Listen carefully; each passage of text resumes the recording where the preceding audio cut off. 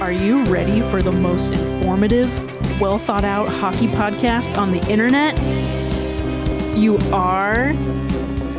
Sorry, it's just Crown Conversations with your hosts Robin P. and James Nicholson.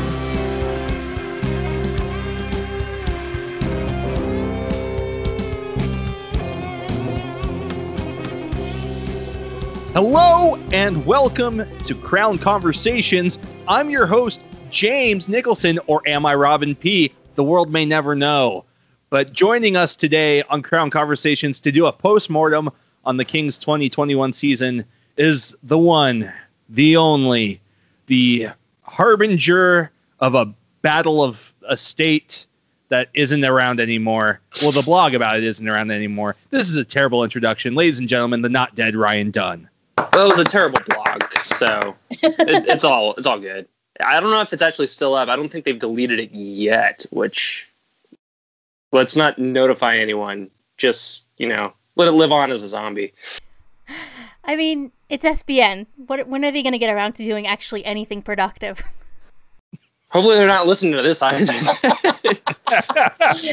That people listen to us and our bad takes, but that's why we have you on, Ryan, because I'm the king of that. Oh yeah, your hot take ability is unparalleled in the LA Kings Twitter realm. I'm so excited. I'm just good at doom and gloom and making everyone upset and hate me. It's it took a long time to really hone those skills, but I think I got it down. Oh man, it sounds like you and Oli Mata are the masters of that. That's why I was so upset when they traded for him. I was like, ugh, this guy. Moving in on my encroaching. Ugh. I'll have you know, Oli Mata is James's favorite player. Oh, man. The thing is, I loved Oli Mata so much in Pittsburgh. I really loved the way he played for those two Stanley Cup teams, the way he came back from the health issues. And then I thought Pittsburgh was just being Pittsburgh and victimizing a decent player and shipping him out of town, a la Marc-Andre Fleury or Matt Murray. And then he went to Chicago, now the Kings. I'm like, oh no, they're right. Yeah, playoff Oli Mata is different from regular season Oli Mata, but if regular season Oli Mata is around, we don't get playoff Oli Mata. Oh. So that's my take on the Kings 2021 season. What would you guys do to fix the team? James, you didn't even give us a take. You just ranted about Oli Mata. The Kings make the playoffs, and we get playoff Oli Mata if we don't have regular season Oli Mata in the lineup. All problems start and end with Oli Mata. That is fair. I mean, hey, they lined him up at top pair defenseman to start the year, and I think that lasted 2 weeks, and that was an ugly 2 weeks. There's a lot of ugly weeks this season, but those 2 weeks were particularly ugly for Mr. Mata. That's fun to say. Yeah, it was honestly it felt like when you're a kid and it's you and your friends seeing who can do the most impressive thing with a ball, but you're both uncoordinated. And that's what it looked like watching him be paired up with Drew Doughty those first few games of the year. It was rough. And those are two games obviously that the Kings should have won against Minnesota, and they lost 4-3 in overtime in both of them. Yeah, and I think if we really wanted to talk about the Kings this season, they had no real, I guess in sports terms you could say, killer instinct. They just didn't seem to know how to close out a game. They didn't know how to shut things down. Close, start, True too. Closing though was particularly bad. It was bad. Even if they had, I felt like it was not uncommon for the Kings to be tied in the second period this year. That I felt like most of the games were there, and it was just that next step to get the next goal, or to, if they got the next goal, to hang on to the lead. And it just felt like it felt like 2 out of 3 times you knew they weren't going to pull off anything for a regulation win. I actually think that's a very fair assessment. I personally did, again, doom and gloom Ryan, wasn't expecting a whole lot this season. And when they actually, like, kind of got into, again, like, through the second periods, it was like, they're actually hanging pretty tough. More times than I thought, but then it's like you got to the third and it's just, I don't know, maybe they were on the same wavelength as me of just being like, well, I guess we're going to lose now. And it was like, hey, no. I mean, you got to try first. But it was, yeah, I don't know. It was very maddening this season of just flashes of them having some fight and then folding up like a cheap lawn chair right when it really mattered. I said something a little bit more crass to take a page out of both your books, in that I said they went out like a wet fart. No, they did. It was shocking, but you always knew it could happen. Could and would and did. Okay, to be fair to the Kings, they wanted to play meaningful games in April and May, and technically speaking, they did. So, I mean, they were in the playoff hunt until what, like 3 or 6 games to go or something like that. But it just kind of, as I've told James many times, this really reminds me of the 2015 season when they just put up a proverbial middle finger to the season and they were just like, F it, since like the trade deadline. There was no fight left in them. They didn't really care.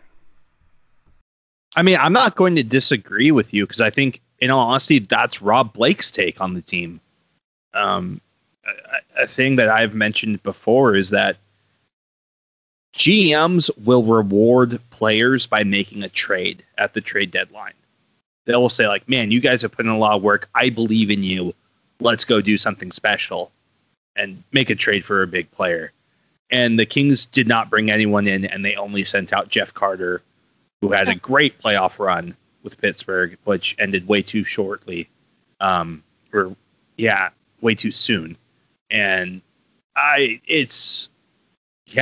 think Rob Blake is frustrated with this team if you're trying to read between the lines. Maybe I am too much, and maybe that's not the case, but I don't think anyone in the organization is happy with how this year went. He would be insane to not be frustrated. The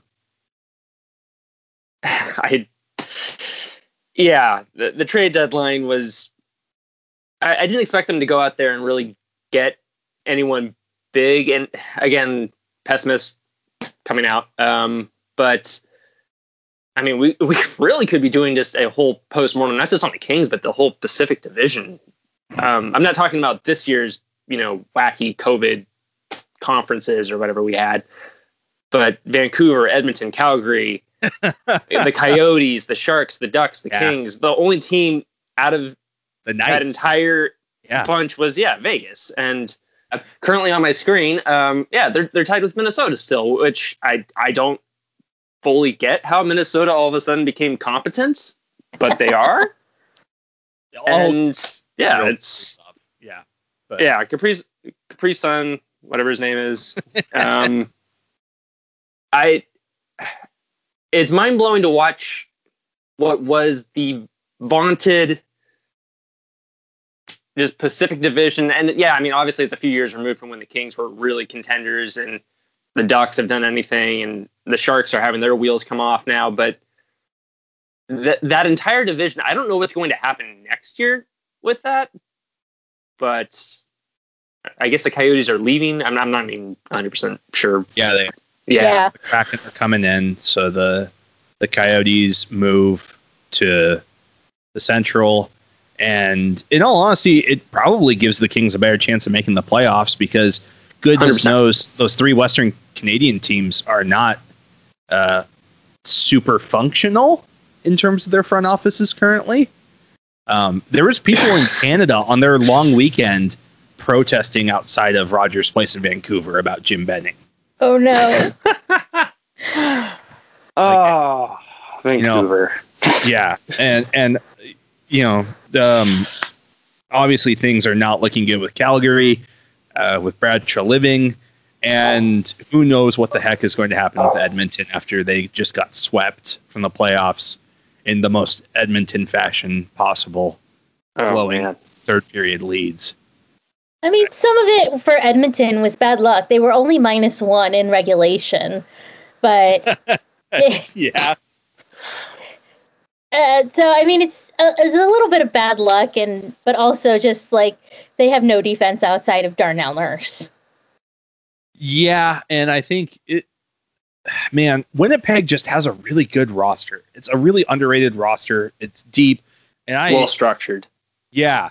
Even though you have guys like Scheifele and Wheeler who will never play defense, other guys make up for it. And that team is so dysfunctional, but they find a way to win. I don't get how. I think it's all magic that Paul Maurice does.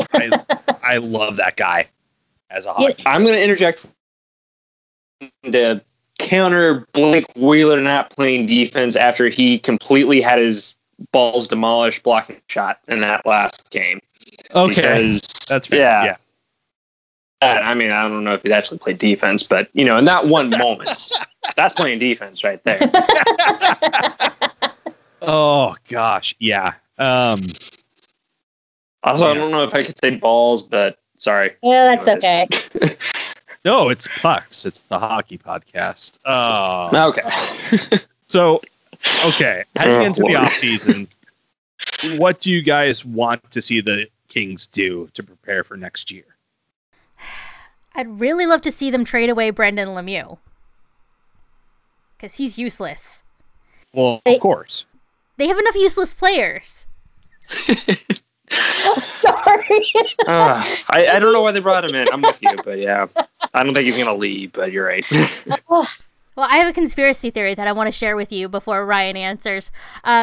So right after they traded for Brendan Lemieux, all of a sudden their special teams just collapsed. I'm serious. Like a week after they traded for Brendan Lemieux, like all of a sudden their power play, like they had no idea what they were doing on the power play. All the guys were kind of standing around, they were passing, and they were like, "You shoot, no, you shoot, no, I don't know what I'm gonna do." And the PK was worse. The PK was like, somebody's coming at me. It all coincided with a week after Brendan Lemieux's appearance. So maybe the hockey gods cursed the Kings. I don't know. I'm just saying.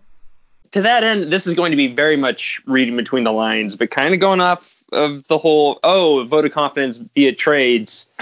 When they went out and got Lemieux, I mean, it was not a secret that the Kings kind of, I don't know if they got called out really, but I mean, I at least was very aware of the fact that they were playing really soft. It was, I think, like a game after Kopitar got hit kind of late or up high. I can't remember entirely, but he had gotten kind of knocked around a bunch, and obviously he's your best player on your team, and nobody really did anything. It went like a whole period where nothing happened. And I'm not saying, the Kings need to go out and get goons, but you need to have like at least some sort of fire under you to be like, let's not have our captain and best player get run over, and then we just kind of sit around and take it. And then shortly thereafter, they went out and got Lemieux, who, really didn't do much of anything either, but that was what he was known for, was being kind of the pugnacious guy. But he didn't even bring that to LA. Yeah, I'm not saying he brought that, but like that's what he was known for. And again, very much reading between the lines there. That's probably nothing. Maybe the team took it as like a whole, like, we're soft. They are, but it didn't help any. But I don't know about the Lemieux move at all. The thinking behind it, besides like, the team's soft, this will help, and it didn't. Besides that, moves going forward for the Kings, just they got to cut some weight up front. I mean, this is a team that's really just not done much of anything. They took it backwards, I think, if anything, this year. you have a lot of guys where they're younger players, but you've seen them now for years. At some point, you maybe start thinking of moving on. I'm not just talking about Luff and Wagner, kind of the fringe guys, but maybe guys like Kempe too, of just where do they fit? They've been here for years now, and they haven't really gotten answers for a lot of these younger players that were kind of supposed to be, I don't know if like the next crop was what I would call them, but maybe kind of like the stopgaps until you have the bigger names like Kupari and Byfield come up. And it's just, they got to figure something out in terms of just what do they want to have moving forward besides Byfield. That was a very long-winded thing to say, just they don't have any depth. No, I would agree. I think the depth they do have is probably playing up a line too high. Yeah, for the most part. I think they're overmatched in a lot of ways. And hey, Robin. Yes. Hey, do the lines after the first line have any size? I don't know, James. You tell me. No, they aren't big. And like even Todd McClellan in his postseason interview, he was even like, "Yeah, we didn't forecheck this year. It sucked. Like we have to reevaluate how we coach because apparently our guys just can't forecheck." Like I'm paraphrasing and kind of reading between the lines of like, I mean, Todd McClellan seems really unhappy with himself with the way things went this year. Yeah, well, especially the last couple of games, they had a chance to make a stand against Minnesota and really just make a statement, go out a winner, and they didn't even show up to the game. They just kind of laid down and died. Yeah. I mean, I would love to see the Kings. I know Rob Blake is dying to add a young left shot defenseman. I think the Kings need a mid-20s age scorer who can put up 25 goals. I think if I am Rob Blake, I'm looking at Buffalo and I'm trying to get Rasmus Dahlin and Sam Reinhart away from them. I think you can look at some guys on even Calgary and Vancouver. I don't know if they're going to be willing to trade within the division, but we've seen Jim Benning trade with the Kings before with the Toffoli trade. But who knows what's going to happen with Arizona because their GM seems like an absolute crazy person. I mean, who knows if he's just like, Jacob Chickern, like, too soft. I'll trade him to you. He doesn't wake up at 4 a.m. like I do. No. I think it's a foregone conclusion that someone like, Devon Taves goes to Seattle in the expansion draft. Who knows if there's a move that the Avs need to make because maybe they get close to the cap. I just, and then, of course, just bring back Alec Martinez in free agency, please. I mean, I'm not opposed to that, but everyone already, if anyone's followed me ever, they already know that, so. Well, okay, so since we're on the topic of defense, Drew Doughty in his exit interview basically advocated for keeping at least the top 4 the way it is. He loves his defense partner, Mikey Anderson, had nothing but praise to sing for Anderson. And overall, I was like, I don't think he's that far off. I mean, yeah, I know Anderson had a lot of, like, big gaffes, but, I mean... Nothing else else 22 happening. or something, yeah. Well, yeah, he's 22, but also, literally, nothing else is happening with the team. So if somebody makes a turnover and it ends up in the back of your net, that's what you're going to remember most from that game. Yeah, I mean, for me, Drew Doughty is always best when he has a boring partner. 100%. Like whether that's Rob Scuderi or Sean O'Donnell or even Rob Blake his rookie year. When he's playing with someone boring and steady, Drew Doughty is at his best. And I don't mean to imply that it's boring to watch Mike Anderson. I mean, when we watched him, or when I got a chance to watch him last year in the Frozen Four, he was exciting. He was truly like an electrifying player. And he just, he stepped in and he allowed his skating, his positioning, his leverage, his good stick to kind of do all the talking for him. And we saw a couple of times where like he surprised guys in the neutral zone and led an offensive chance. And I think that's something that he'll add to his game more and more. I think he's a heads up player. I like him there. I like Toby Bjornfoot. He always had one shift at least every game where he panicked. Normally in the first period and then settled down. I thought him and Roy were a good pairing. Sean Walker on the third pair, I like. I would love to see him not play with Olli Maatta. I mean, Robin, you and I even talked about this during the year. At one point, we were like, God, thank God for this pairing of Sean Walker and Curtis McDermott. Like, and Sean Walker's the physical one between the two of them. Who would have thought? You know, because there was that stretch of games and then it ended when Walker took the puck to the face. You know? Yeah, for some reason after that, they just sort of became shrieking violets, that pairing.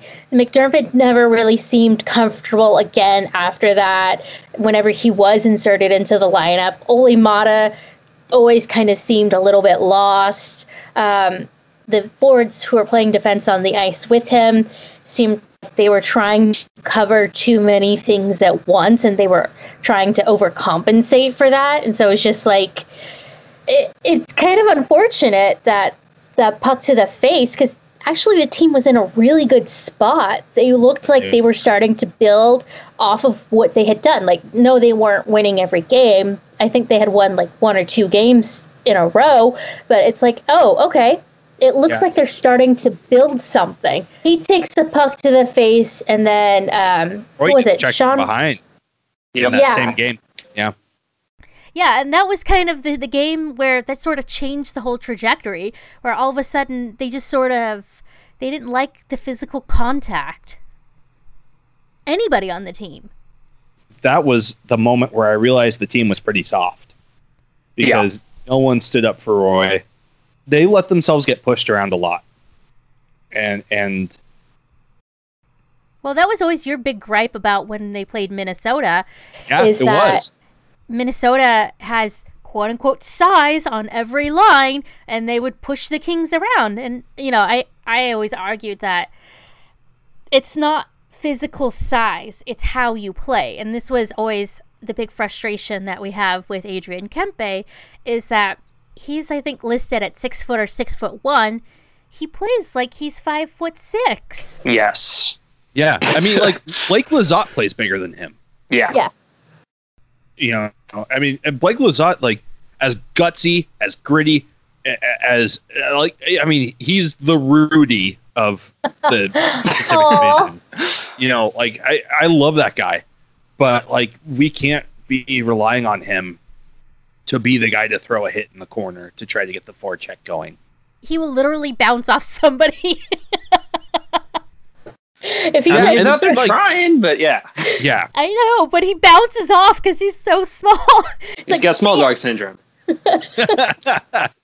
No, it's true, and I mean, it was tough when he was injured. The good thing was that got Jad into the lineup.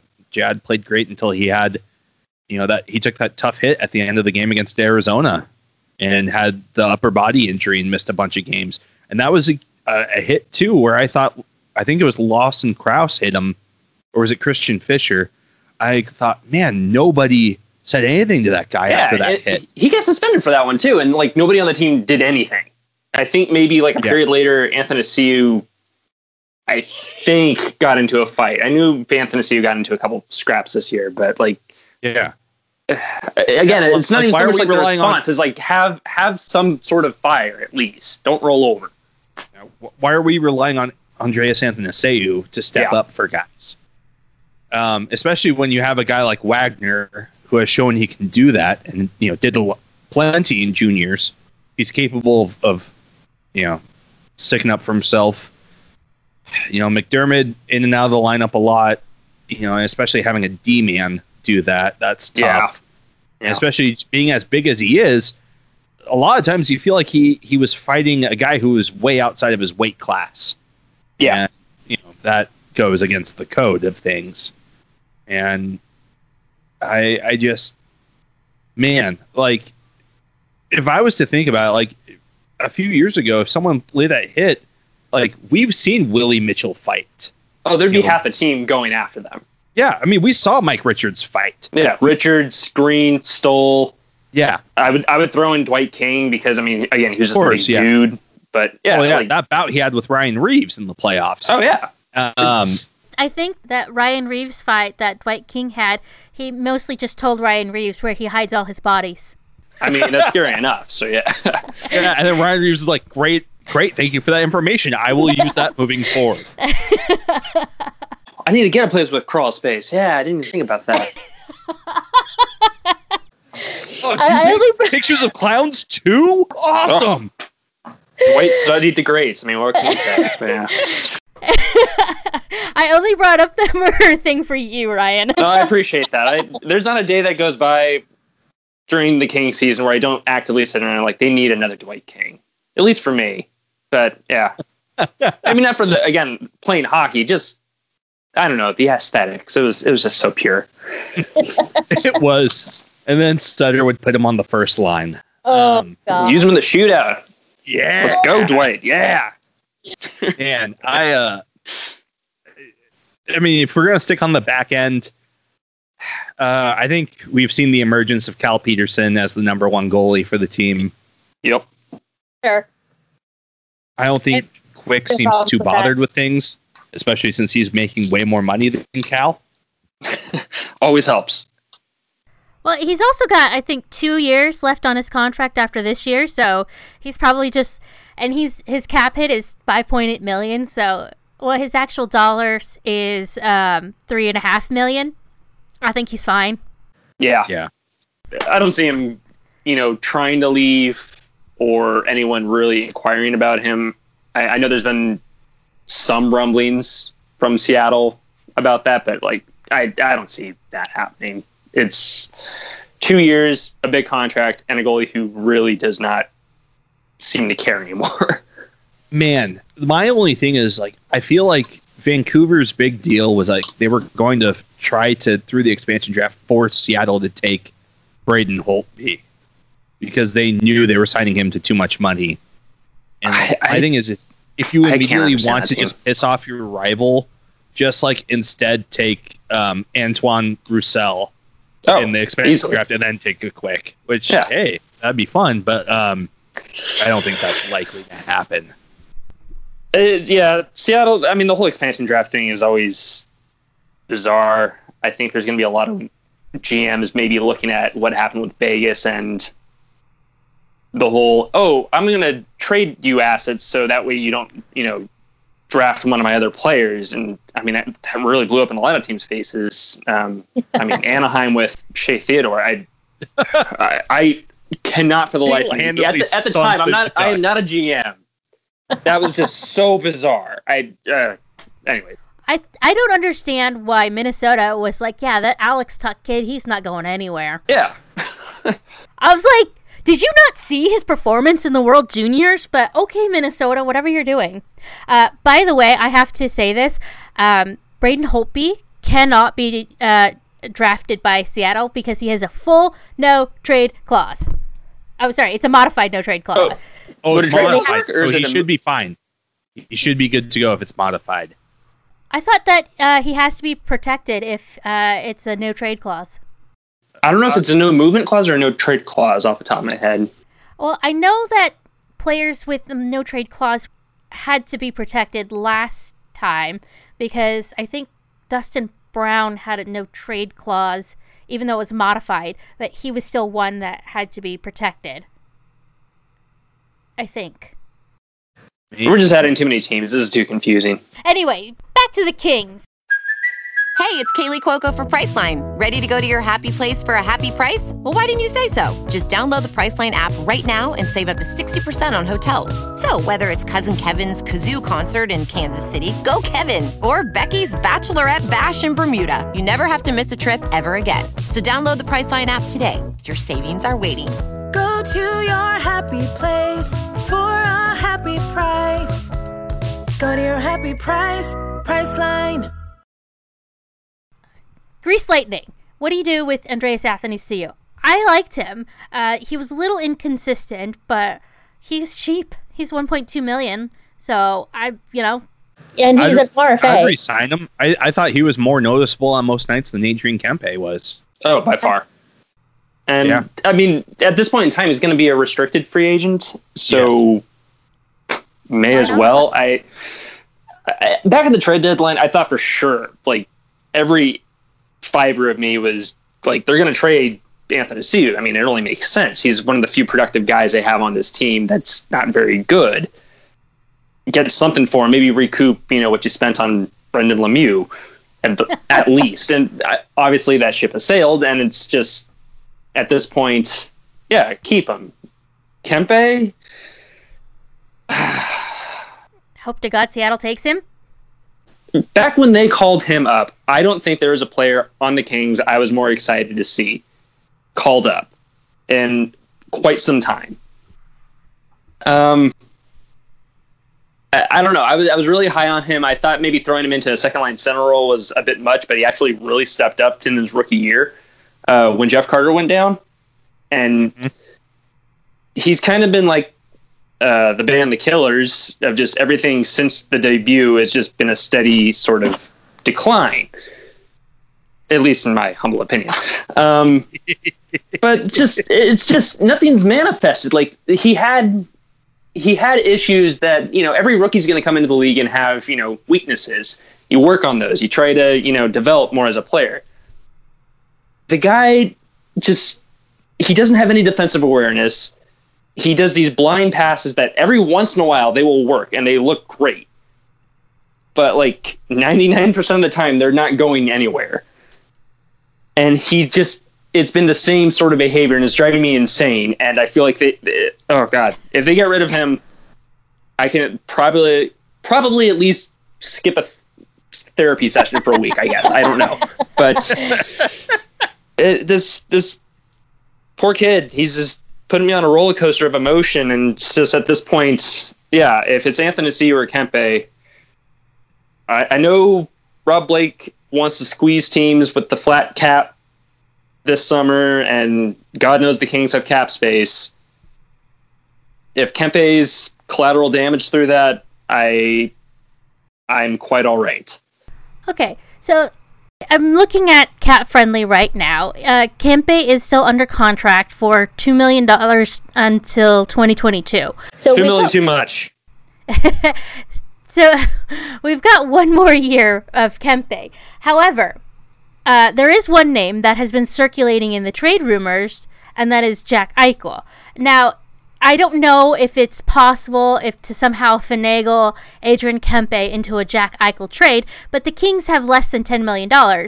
I don't see Buffalo holding back any salary for Jack Eichel, but would you take him if you can somehow get rid of Adrian Kempe and squeeze that $10 million under the cap? Because that's all your room. Yeah. I don't know.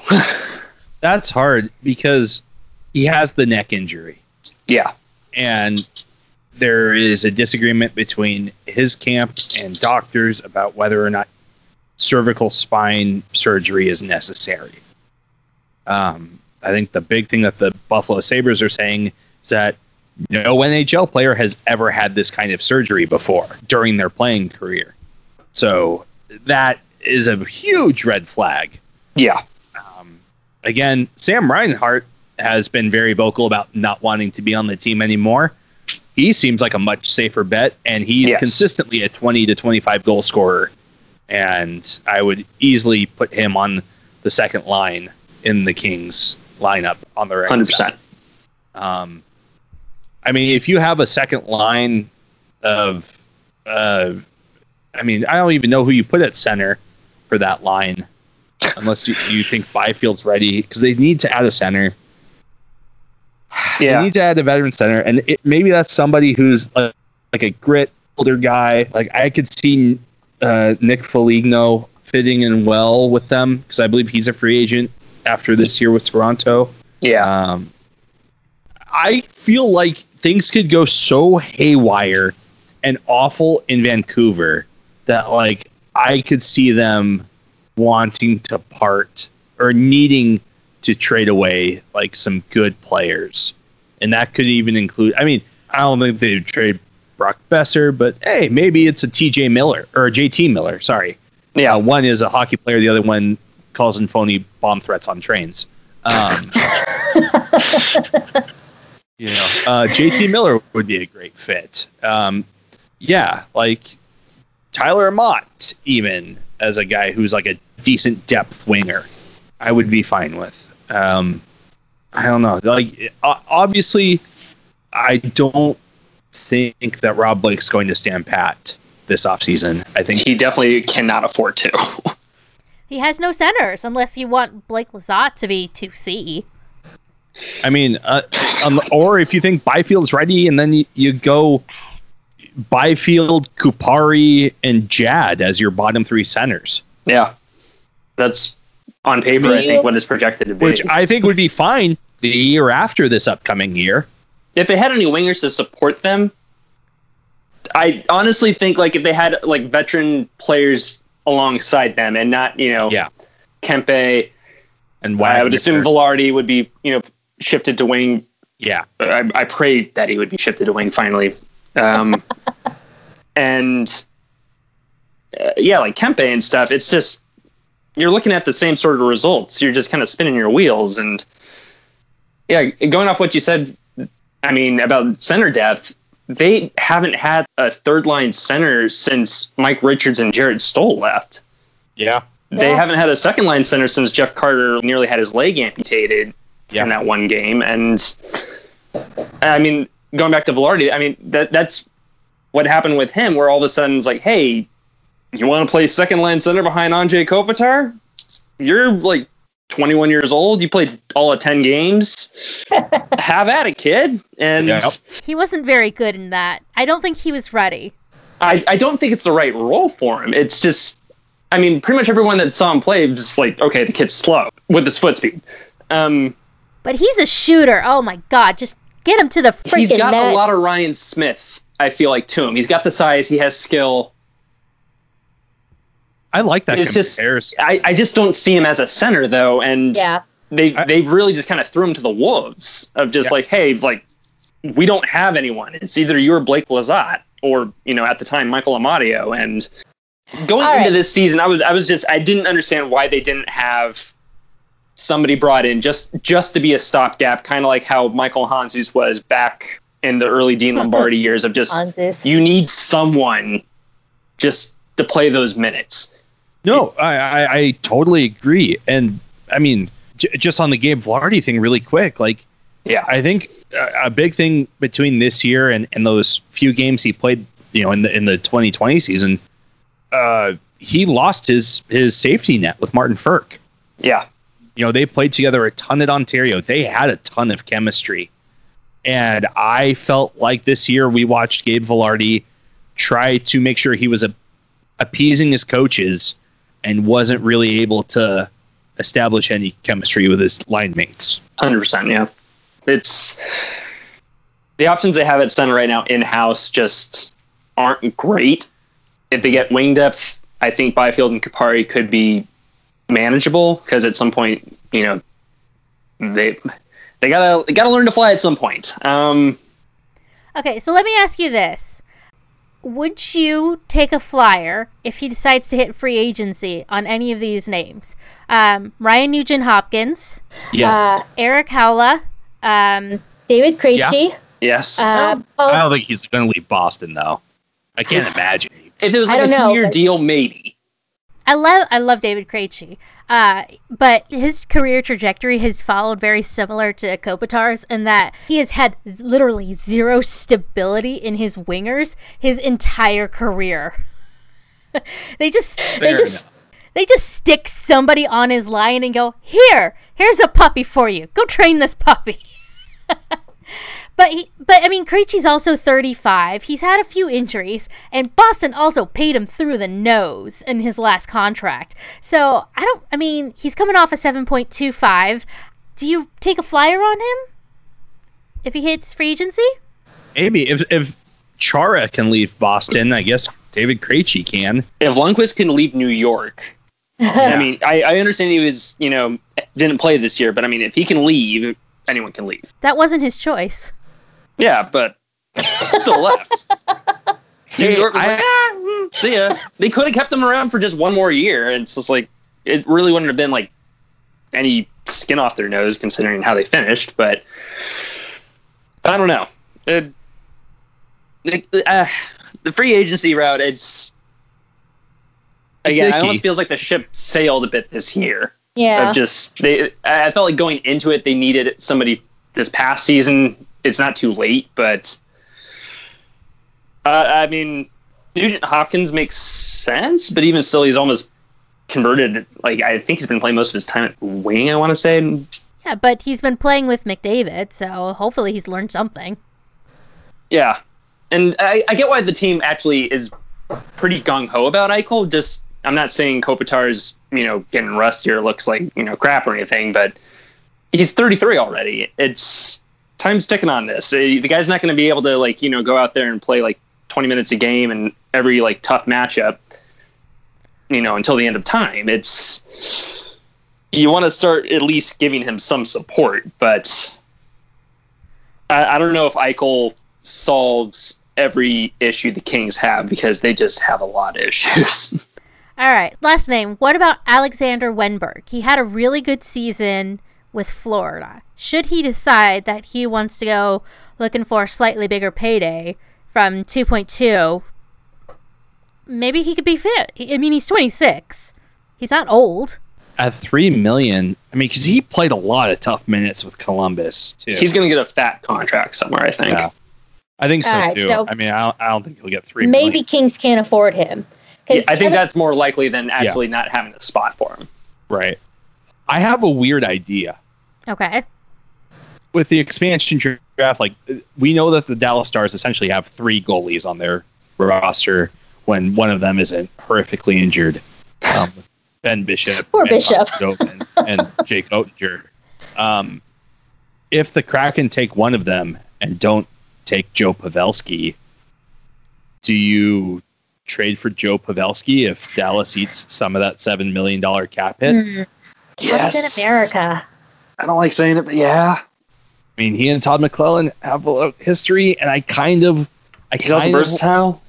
I kind of like Joe Pavelski mentoring Gabe Velarde because I see a lot of similarity there. Oh, that is a good comparison too. Yeah. Man. I don't know if Dallas lets him go. He has amazing chemistry with Jamie Benn. He does, but Tyler Seguin should be healthy this year. And They're going to be up against the cap. Yeah, they're going to be close to the cap. And it's a $7 million contract. Oh. If they hold back... And they have to re-sign Jason Dickinson, Joel Kiviranta, Brett Gardner. Oof. They have Jamie Alexiak. Miro Heiskanen is an RFA, and he's going to be due for a big contract. Oh, yeah, he's they have some big contracts to sign. Yeah, it checks all the boxes for being a stopgap move too. I mean, you don't throw Byfield and Kupari immediately into that insanely tough role behind Kopitar, and you also have a mentor for the rest of the team. Yeah. Which is something they really don't have anymore since they decided to trade everyone that was a mentor, besides, Kopitar and Brown. Yeah, and you have a guy who can play center and wing. Yep. So if Byfield is ready, there you go. Hey, play winger instead. Also, I like that move. I don't like Pavelski, but man, yeah, I like that move. I was just thinking about how much Sharks fans would absolutely melt down seeing him on the Kings. We have not had that for a long time in the California teams of just, I mean, there was Solani went to the Sharks for a little bit, and Blake doing that as well. Whatever. But yeah, it's we haven't had that in a while. It would be kind of fun. At least make things interesting because all the California teams apparently suck. So Ryan Getzlaf's a free agent. He's not. Let's not go too far. Yeah, but speaking of the Ducks, since you brought it up, another guy who was a big person who had a big role in the Kings' 2 cup runs, Jeff Solomon. He has left the Kings, and he has gone to the Ducks. I mean, he has history in Anaheim. He's He was involved there for a long time in the 90s. Yes, but at least Katsuru is gone. I know, but I do believe he is the GM who traded it for Teemu Selanne from Winnipeg, if memory serves correct. Whoa. Yeah. Huh. The more you know. Yeah. Somebody Google that. I'm too lazy. Our listeners can Google it. It's fine. Jeff Solomon, I've had the chance to meet him. Extraordinarily nice, smart guy. I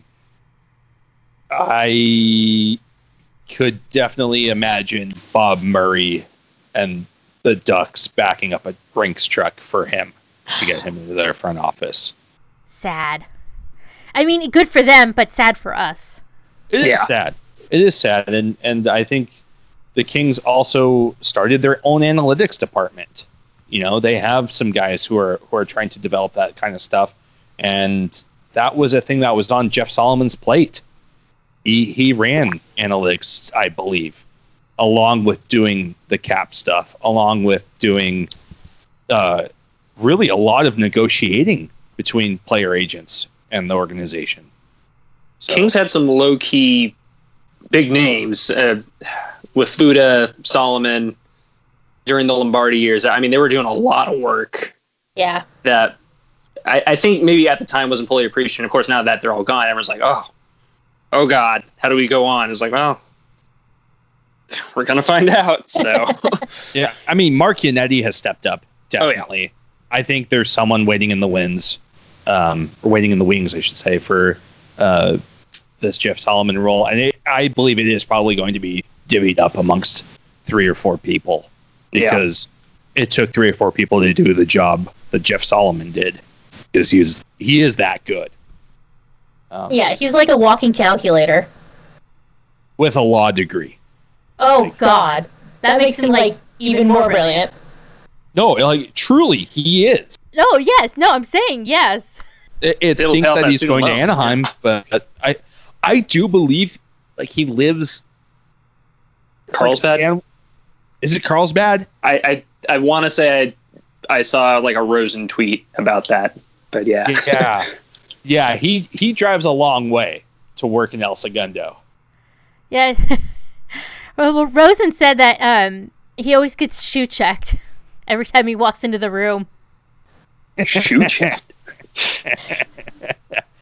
That's what his tweet said. I was like, okay. I'm not going to question John Rosen's reporting. But yeah, it's a shame to see him go. I don't think the Kings are left helpless. No. I mean, I think we're seeing... Well, there's... Not helpless. No, not helpless, but it's... You know, we've come a long way from... On the hockey ops side, they're not helpless. On other organizational matters, who knows? Yeah. Well, they were always kind of a mess. That's I'll just say this, you know, just based on the rumors that I've heard on the team, on the hockey ops side, it's a little bit of a mess. Anyway, so back to the team on the ice. I want to get into the analytics side of this. Basically, they were... So, like, Corsi isn't necessarily an accurate predictor of who's going to win because it's too limited, but it at least kind of tells you what's happening on the ice. So, you know, back in 2014-2015, they were the number 1 team in the Corsi League, and now they're 18th best in terms of at least Fenwick. I mean, like, where... They just don't shoot! Like, what can we do?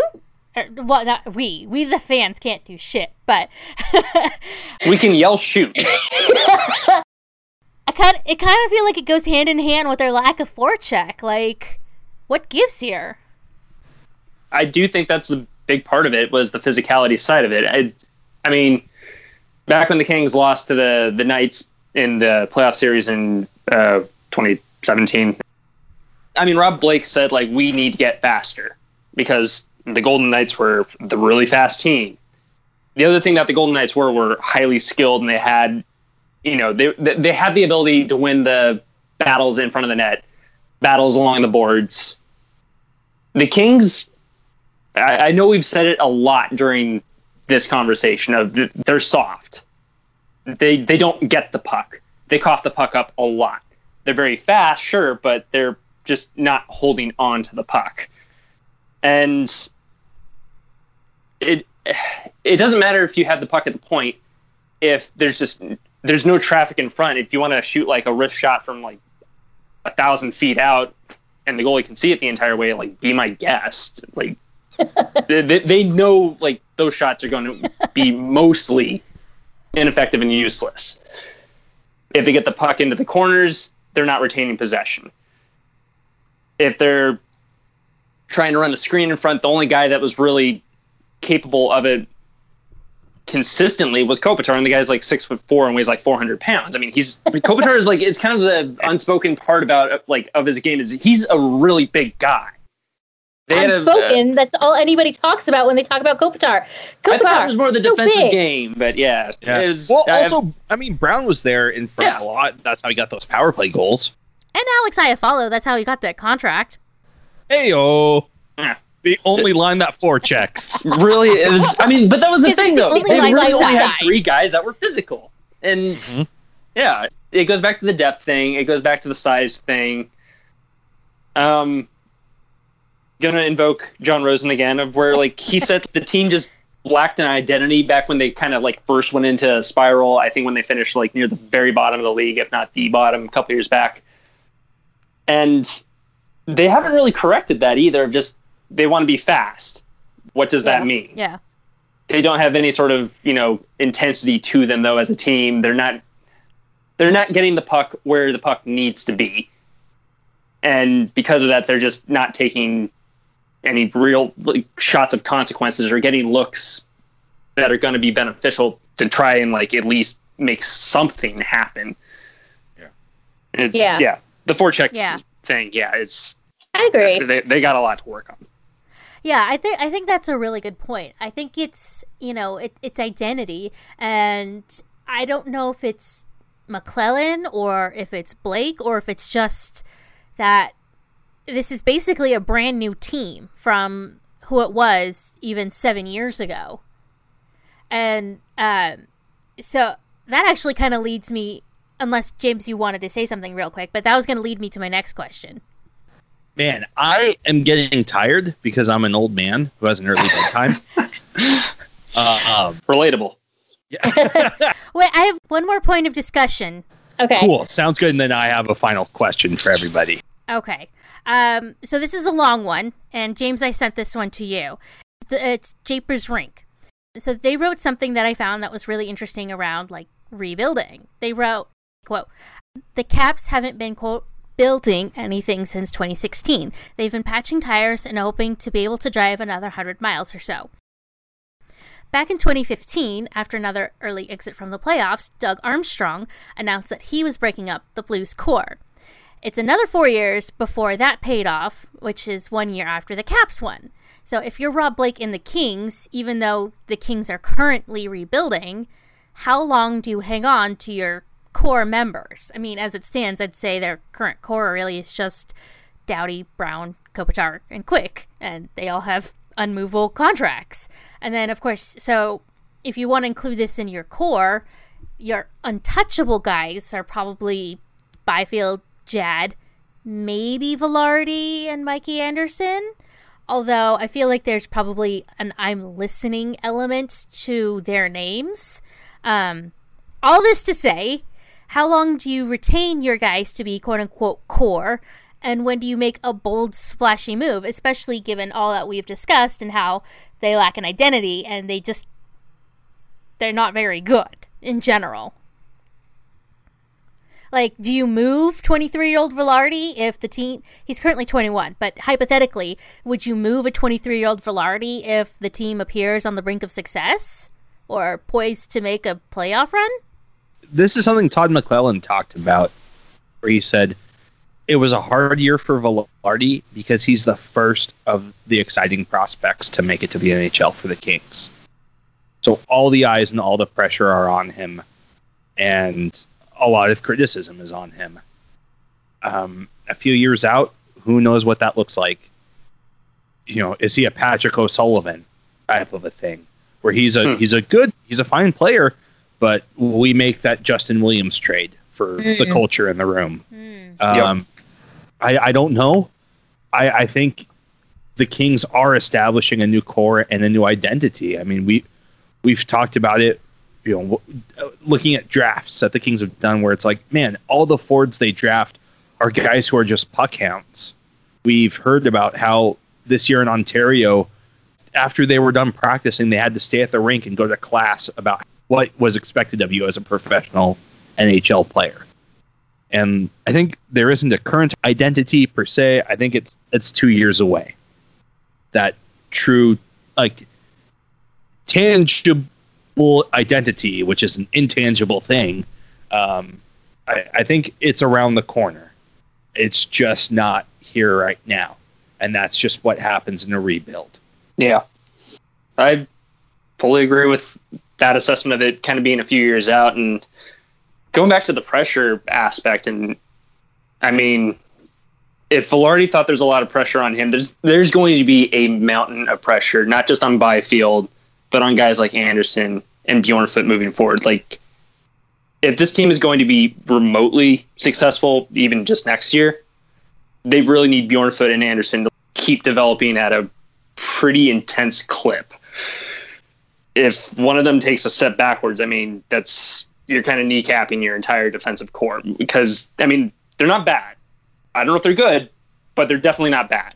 And you need a lot of things to go right. So if you're going to have a team maybe start calling about one of your younger players, and you have a proven asset of somebody, again, I don't know, would be comparable to Justin Williams right now.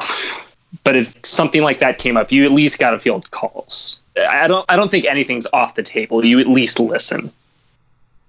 So to sum it up, right now, they're still two years away from that, but at the very least, you're still listening. Nobody's untouchable. Yeah, 100%. At this point, everything's very fluid. Why have a set hard, don't touch them? Listen to everything. Yeah. Fair enough. I mean, I also look at guys like Jad and Akil Thomas and go, man, if those are not culture guys, yeah, I don't know what young hockey player is. Okay, to just wrap up this episode, who do you think Seattle takes in the expansion draft off of the Kings roster? And really quickly, why? Ryan? Oh, all right. I think they're going to take Cale Clague. Clague's one of those guys where I really wanted him to have more of a shot on the team this year. I didn't fully get why they weren't testing him out when they had a couple injuries down the stretch. He seems like he's got a lot of good tools, and I know the Kings, at this point, logistically, it makes more sense to protect more forwards than an additional defender. I mean, that being said, I think I really hope that move does not come to bite them in the butt big time later on. And there's a good chance it won't. But from the looks I got with Clague watching him this year, it seems like he might be a pretty good defender. And I know Rob Blake wants to have that big gun on defense. And Clague probably doesn't fit that bill. I think younger defensemen are harder to come by in this league than a lot of other players, really. It seems like the pickings from the Kings are very slim. You take Jonathan Quick, or you take, I don't know, Wagner, if not Clague. You go with Clague. That's just, I don't know. That would be my guess if I was Seattle. If I'm Seattle, I'm probably going to look at Adrian Kempe or Carl Grundstrom. Carl Grundstrom has come a long way, at least with the Kings, and he's not old, so he's 23, so he's kind of an established player, and he's got a good kind of grindery attitude, and he fits really well with that. So if I'm Seattle, I would probably definitely look at Carl Grundstrom. Adrian Kempe, he might be one of those Like when Vegas took Braden McNabb, I thought, oh, great, all right, whatever. They're not going to miss Braden McNabb, but of course, Braden McNabb turned into a pretty good player, at least that year that they took him for the Golden Knights. So I kind of have an inkling that Adrian Kempe would be the same way for Seattle, because they could really use his speed. He's got good size, and I feel like with the right coach, they could really bring out the best in him. And, you know, he's the type of player that would step up in that type of situation. And I'd be counting on the same thing if I'm Seattle that happened to Vegas, where everybody's like, oh, well, my team didn't want me. Somebody else wanted me, and now I'm out to prove the world wrong. I like that. That's a good point. Yeah. Yeah. The chip on the shoulder. Yeah, that's always a good motivator. Yeah, I assume it will be Austin Wagner because he's flashy enough for Tim Leiweke and boring enough for Ron Francis. Listeners, friends, thank you so much for joining us on this conversation. This Crown conversation. I was waiting for that. I shouldn't be allowed to end episodes anymore. Maybe you shouldn't even be allowed on them. No, I'm just kidding, James. I'm just kidding, James. Oh boy. Hey, I don't blame you. Dunn was fantastic. He was. Thank you for joining us, Ryan. Oh, no, thank you for having me. I mean, usually I'm just like complaining to like one or two people via text or Twitter. Now I get to complain to more people. Plus you two. I mean, I can't believe it. This is shocking. Thanks for having me, though. I really do appreciate it. Thank you, everyone, so much, and have a wonderful day.